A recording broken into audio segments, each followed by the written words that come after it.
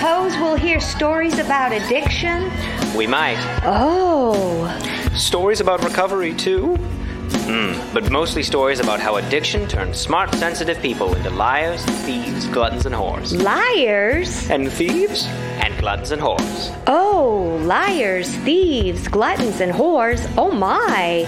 Liars, thieves, gluttons, and whores. Oh, my. Liars, thieves, gluttons, and whores. Oh, my. Welcome, welcome, welcome. You are on the air with me, Nancy Adair, the host and creator of Liars, Thieves, Gluttons, and Whores, the podcast that brings you both the dark and the light side of addiction and recovery. And today I am delighted to be once again with my co-host of season 3, Marianna Casagranda, who is an artist in recovery, which our season 3 is dedicated solely to artists who are in recovery, hearing their stories, their triumphs, their concerns, and their path in recovery. So welcome. Thank you, Nancy, and thanks to everyone listening today. My delight, as always, is to refer to the recordings and to talk about what was discussed. And my name, right, is Marianna Casagranda. And I am an artist and an evolutionary astrologer and metaphysician, and, just privileged to be another artist in recovery. Great. And what Marianna just referred to is that usually when we get together to do what I call topic shows, we are referring back to the last interview. And this past interview that I conducted was with my own sister, and Marianna knows my sister somewhat. I mean, not as well as I know her, being that I've known her my entire life.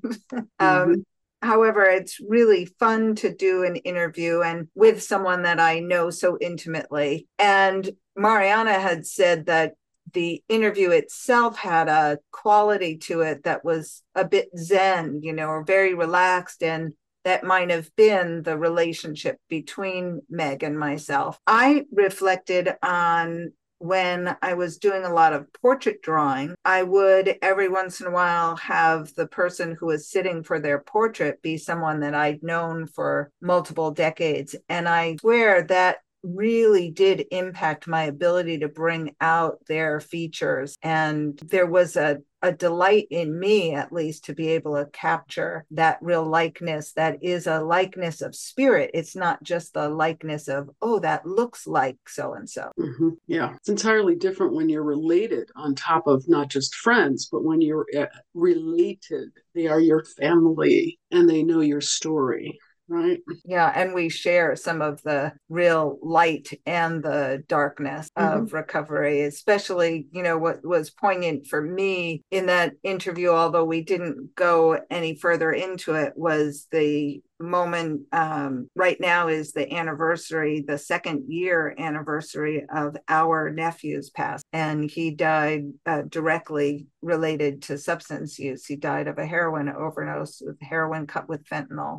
And all of us in the family thought that the hard drugs were in the rearview mirror for David. And it was shocking to realize that they were not. And I think we each experience our own individual guilt around should we have done something different. And then the very real experience of moving on from there in recovery. And I know, although he lives a very full and engaging life, my brother will never be the same, not after a tragedy like that. No. And most parents do not expect to outlive their children. It goes against the very nature of things, to say the least. And certainly in unexpected or violent ways, not easy. Yeah, what you said, it's not the nature of things, it's against the natural order, which is a lot. As an evolutionary astrologer and metaphysician, I know the natural order is a greater, higher power than any kind of Christian doctrine. Oh, yes. It's not contained in a nice, neat little box. And neither is nature, for that matter, as we are learning every single day in all parts of the world today, is not to be contained or to be condensed. in the power and the range of expression there. Right. That's one of the things that I know you took away from listening to my interview with Meg is her love of volcanoes. Talk about nature in its most bestial form. Yeah, there was as she was describing, her relationship to wanting to visit volcanic sites and having that urgency since she was a child, it sounded like to me like to me as an evolutionary astrologer, that's an indication that this is connected to past life longing and memory. When someone that physically young has that kind of reaction to an image, there's a recognition at the soul level that supersedes the logic and understanding in this life. So Meg framed it in, well, young kids love dinosaurs and they're fascinated with volcanoes and all sorts of things. And I was just sort of smiling to myself because I was like, nah, not so much, not through my lens. So my relative truth as it is. But there's something about what happens, and this is true for indigenous people. When you come across something, a piece of nature, an experience that is out of proportion to the norm, such as being at the edge of an active volcano, not an everyday experience. In order to digest that and to understand that this too is possible, requires an entire shift of cosmology. How do we relate to the larger world? And this was the beginning of religions in ancient people's times. They made this natural phenomena somehow symbolic of gods and goddesses who ruled things, often capriciously and at the whim of whatever. And our relationship, or people's relationships, humans' relationship to these natural events, was one that was fairly reverent and very clear that there was a power differential. Very clear. There is a volcano goddess, Pele. Oh, yeah. And I remember when I was with Meg out in Hawaii at the coastline where Kilauea volcano was still erupting, sending lava underneath the lava field to the ocean.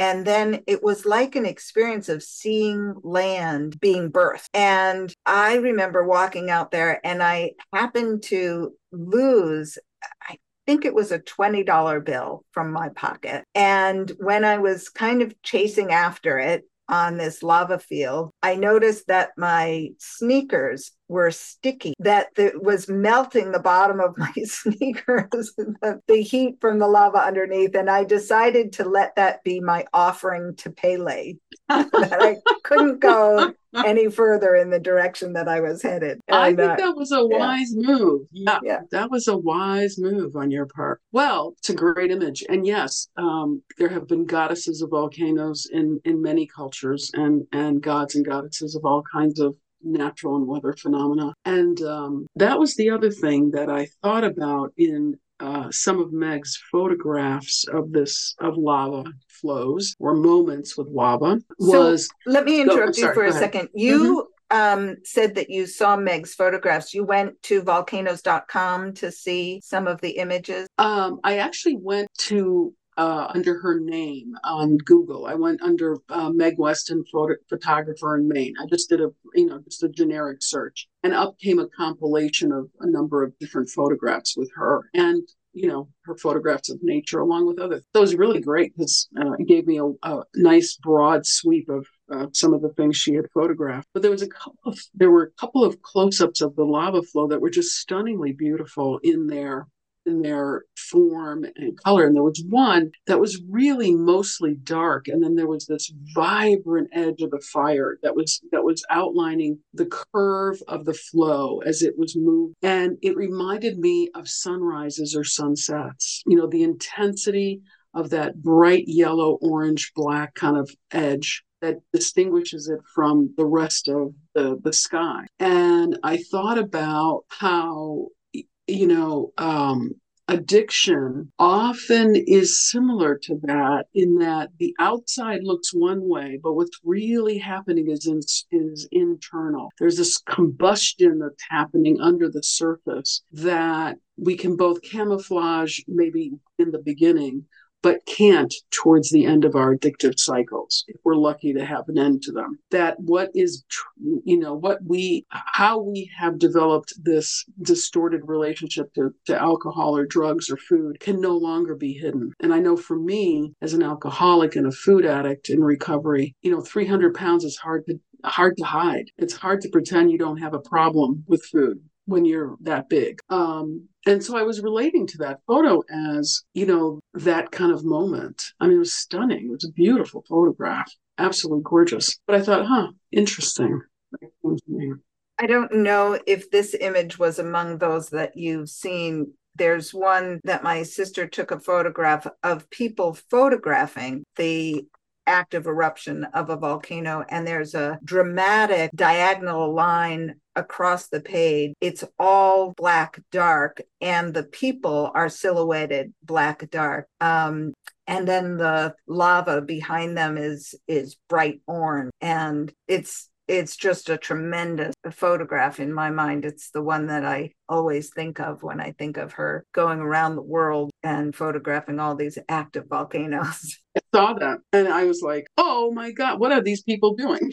Right. That was way too close for me. Well, and that was the other part of our interviewing conversation, was like, how close is too close? What is it when we dance on the edge? And for me, although it's fire and ice, my proclivity is to, I have a passion for everything Arctic and polar bears, and I've climbed 4 glaciers in my life. And I just that is where I'm called. It's almost the complete opposite, and yet it's edgy. To be on the side of a widening crevasse versus on the edge of an erupting volcano. And the time I think about crossing a glacier moraine, which was made up of shale covering balls of ice. And down below was this glacier lake, which would be freezing water. And the only way to get across the moraine was to go quickly. It's like you don't slide down if you keep going. And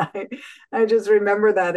Of course, I was in my 20s then. I don't go near something like that today, or at least not in the same way. And Meg was saying that too, that as we both are aging, the risk factors that we're willing to take is much less. Mm-hmm.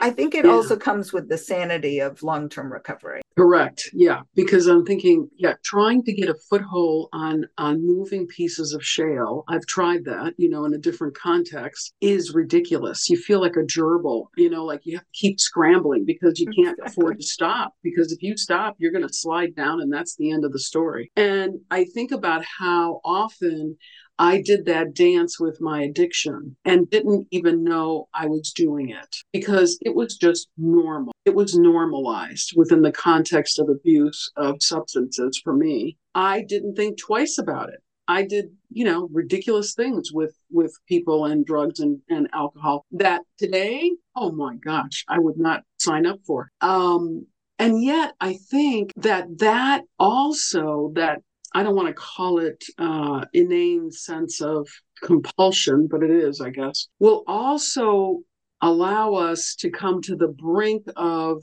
these incredible experiences, and something transforms in us, something changes, something opens up, something breaks open and allows us this glimpse of more of potential. And in a relationship with nature, to me, that feels not only awesome and awe-inspiring, but the hand of source or spirit to say, wake up, Tootsie, there's more than meets the eye here, like look at what's going on and experiencing that differently. I find that's the compelling piece. I've had moments like what Meg was describing when I was out in New Mexico and saw the night sky in its most glorious expression. And I felt about a millimeter high compared to all of this huge sky and huge presence. And I felt small and yet part of, in a way that I had not felt before. I felt like, okay, that there was a vastness beyond my comprehension. And I was comforted by that. I was comforted by that. And seeing a whale for the first time, in having it come up out of the water and going, and not being able to comprehend how truly large they are. And most of it is underwater, so you're not even seeing the whole being. But to look at that and to just have that moment of just wonder. If I wasn't in recovery, I wouldn't seek those things out. I wouldn't recognize them. Meg was talking about the quality of light. We're responding to certainly a light as we have been exposed to it in the day, but it's light with a capital L, like light as a conveyor for spirit. And that's what the photography did for me too. Yeah, I was thinking about that when you were talking. I was thinking about the crucible of fire, the agent of change. Mm-hmm. And also in a lot of everything from mythos to religious stories, the cleansing of water and, being submerged into water to come up refreshed and cleansed and renewed. How much of our recovery is, I used to call it like the Lazarus syndrome, like you were dead and now you're alive again. Mm-hmm. Mm-hmm. There's one of those, I forget now exactly how the quote goes, that what is it about? Religion is for those that are afraid of going to hell. Spirituality is for those who have been to hell and are back. Yeah, very Something much along so. those lines. Yeah. The crucible piece just jump started me into this other image that you're familiar with, and I know this, you do, is the temperance card in the tarot. And the temperance card has the angel with, the back and forth between the two chalices or cups. But what it also represents is the tempering of one's being. And to be tempered is, the analogy behind that is when you look at a blacksmith who puts a piece of iron into this incredibly hot fire to heat up the iron to the point where it's malleable, pulls it out, starts shaping it. As it cools off, puts it back into the fire and back and forth and back and forth. And what's being removed by either active chiseling or by the fire's action itself are all the dross, all the unnecessary. And when that metal comes out of that heat for the final time and is cleaned off, it is now a transformed tool to change someone's life. And that's what happens when we get tempered. And that's very similar to what can happen in recovery. Because, for those of you who haven't had that experience, there is a boot camp orientation around early sobriety, early recovery in all of the A's that are really not a good time on any level, and that require the letting go and the surrendering of things that, we have gotten overly attached to and are unnecessary and that are interfering with our relationship with our evolution and with spirit or source. And they have to go bye-bye, whether we like it or not. My meditation yesterday on Insight Timer actually said, when you let go and the something you let go of resurfaces, let go again. Letting go isn't a process as much as a practice. And I love that. I think, because Meg and I used to joke and say, this surrender is overrated. I also made a tarot bag for her one time in painting with silk, painting with dyes on silk. And it was of the temperance card in the Mother Piece Tarot, which has this enormous tsunami-like wave and a volcano in the background. And I believe there's also a phoenix in there, Phoenix Rise. So I love that idea of temperance, although I'm also reading a book right now it's titled The Truth of All Things, and it's written by a Portland, Maine author, and it's a murder mystery that takes place in Portland in the late 1800s, and I'm just really enjoying it. And they have the temperance movement, at that time, and we all know that wasn't very successful, but what if it had been, And I wonder if I would be a temperate person, because I do believe that substances have caused so many such undue, unnecessary harm and loss to so many as you said, those of us that are lucky enough to have the opportunity to grow in recovery. Mm-hmm. Right.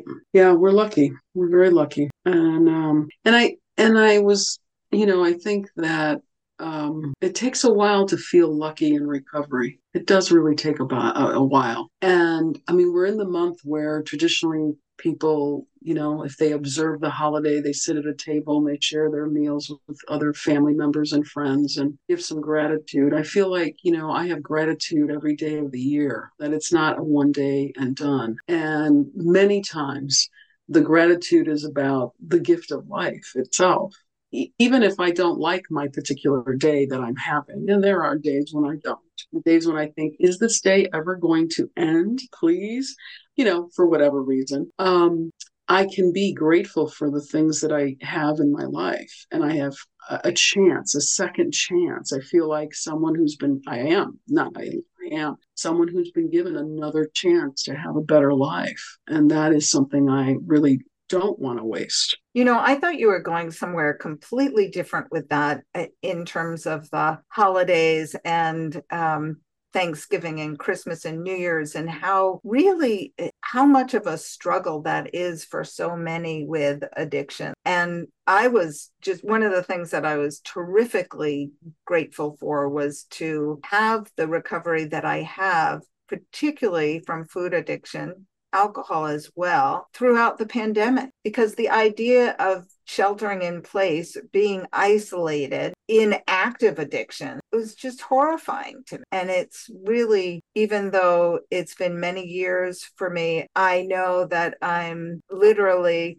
like potentially one bite away, or one drink or one drug away from being back in that ditch. I like to say that, if we're driving along a road, I might be further ahead than you are, but we're the same 6 feet away from the ditch, basically. Well, it's funny you mention that, because COVID had many of the ingredients that I had in my daily life as a food addict. Isolation, on my own, watching TV, not calling people, not, getting into social situations out of my I didn't want it. I wasn't interested. I needed my time, and that was that. And I was perfectly happy, quote unquote, in my own little, your misery. In the misery of it all. Yeah. But when you don't have anything to compare it to, and this is your life as you know it, you don't really understand the difference, and you don't really see your misery. You really don't, in some ways. It's the buffer of there was the buffer of the refrigerator and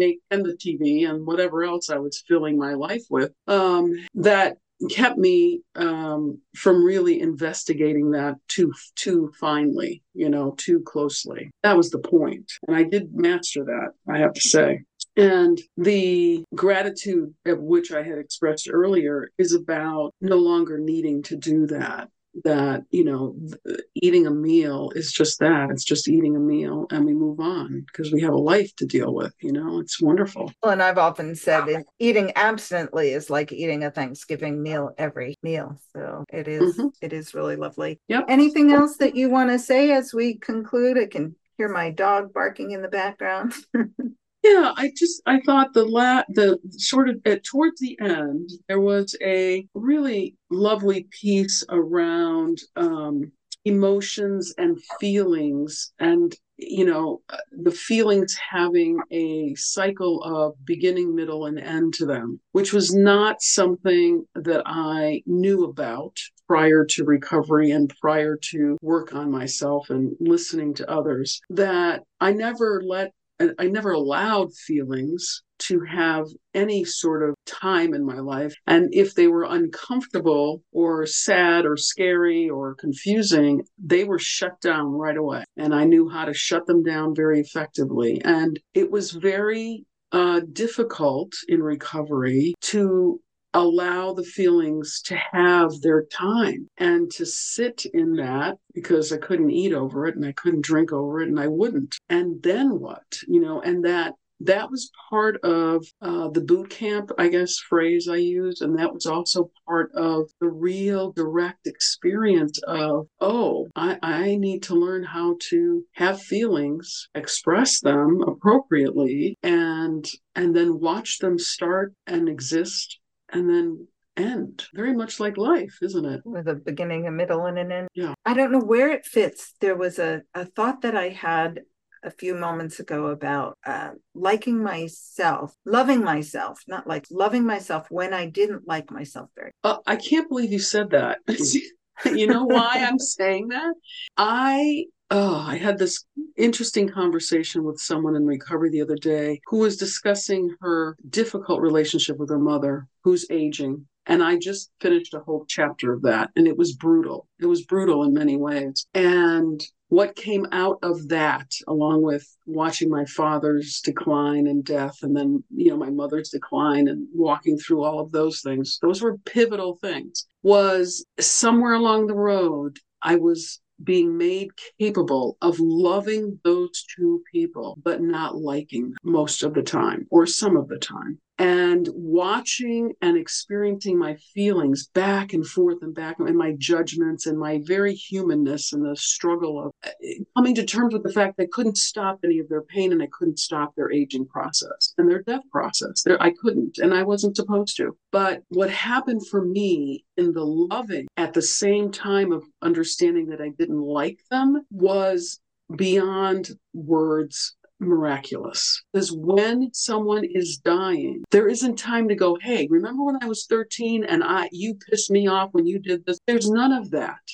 I guarantee you, there's no time for that stuff. If you haven't worked it out on your own, too bad, so sad. This is what's happening. The transition of that soul back to, its origins, such as it is, prior to its coming back in another time, which is my belief, and my astrology supports that, if you will, or it's part of that cosmology, is such a huge, huge period of time for coming to terms with things, that are big. And end of life is big. It's a powerful moment of, leaving the body, and the soul continues its journey. Just as powerful as having the experience of being birthed, right? And I think particularly as women, or I will say for myself as a woman in this life, although I've never attended an actual live birth, I'd love to, but at the moment I haven't had a chance to. But being in that role of spiritual midwifery with my parents as they were in that process has been some of the most powerful thing for me in terms of spiritual development. It's a big experience, and I'm still, digesting it and working on it, frankly. Thank you for sharing that. All right. That concludes another round of Liars, Thieves, Gluttons, and Whores. All of what we've shared today, the spirit of big acts of nature, including volcanoes, and our emotions that have a beginning, a middle, and an end. And when they can be the most powerful is sometimes the most transformative. Please come back and listen to us again. Anywhere you listen to podcasts, look for Liars, Thieves, Gluttons, and Whores on Spotify and Apple Podcast and on our YouTube channel. And you can get in touch with Marianna through her website. Why don't you tell listeners about that, Marianna? Thank you. My website is mariannacasagranda.com, and you will find information on how to email me or call me for more information about getting an evolutionary astrology reading or other services. And I'm more than delighted to answer questions and talk to people. Thank you. Appreciate that. Good. And I'd like to encourage people to subscribe on my website, which is Nancy, ending in an I, Adair, ADAIR.com, nancyadair.com. And you can put a / and LTGW and go right to the subscription page for our podcast. And while you're there on the website, look around at all the other services that I provide. Thank you so much for listening today, and be well. Do you suppose we'll hear stories about addiction? We might. Oh. Stories about recovery, too? But mostly stories about how addiction turns smart, sensitive people into liars, thieves, gluttons, and whores. Liars? And thieves? And gluttons and whores. Oh, liars, thieves, gluttons, and whores. Oh, my. Liars, thieves, gluttons, and whores. Oh, my. Liars, thieves, gluttons, and whores. Oh, my. Are you a fan of Liars, Thieves, Gluttons, and Whores podcast? Do you want to support the show and show off your love for LTGW? Look no further than You Can Do merch store, brought to you by host and creator Nancy Adair.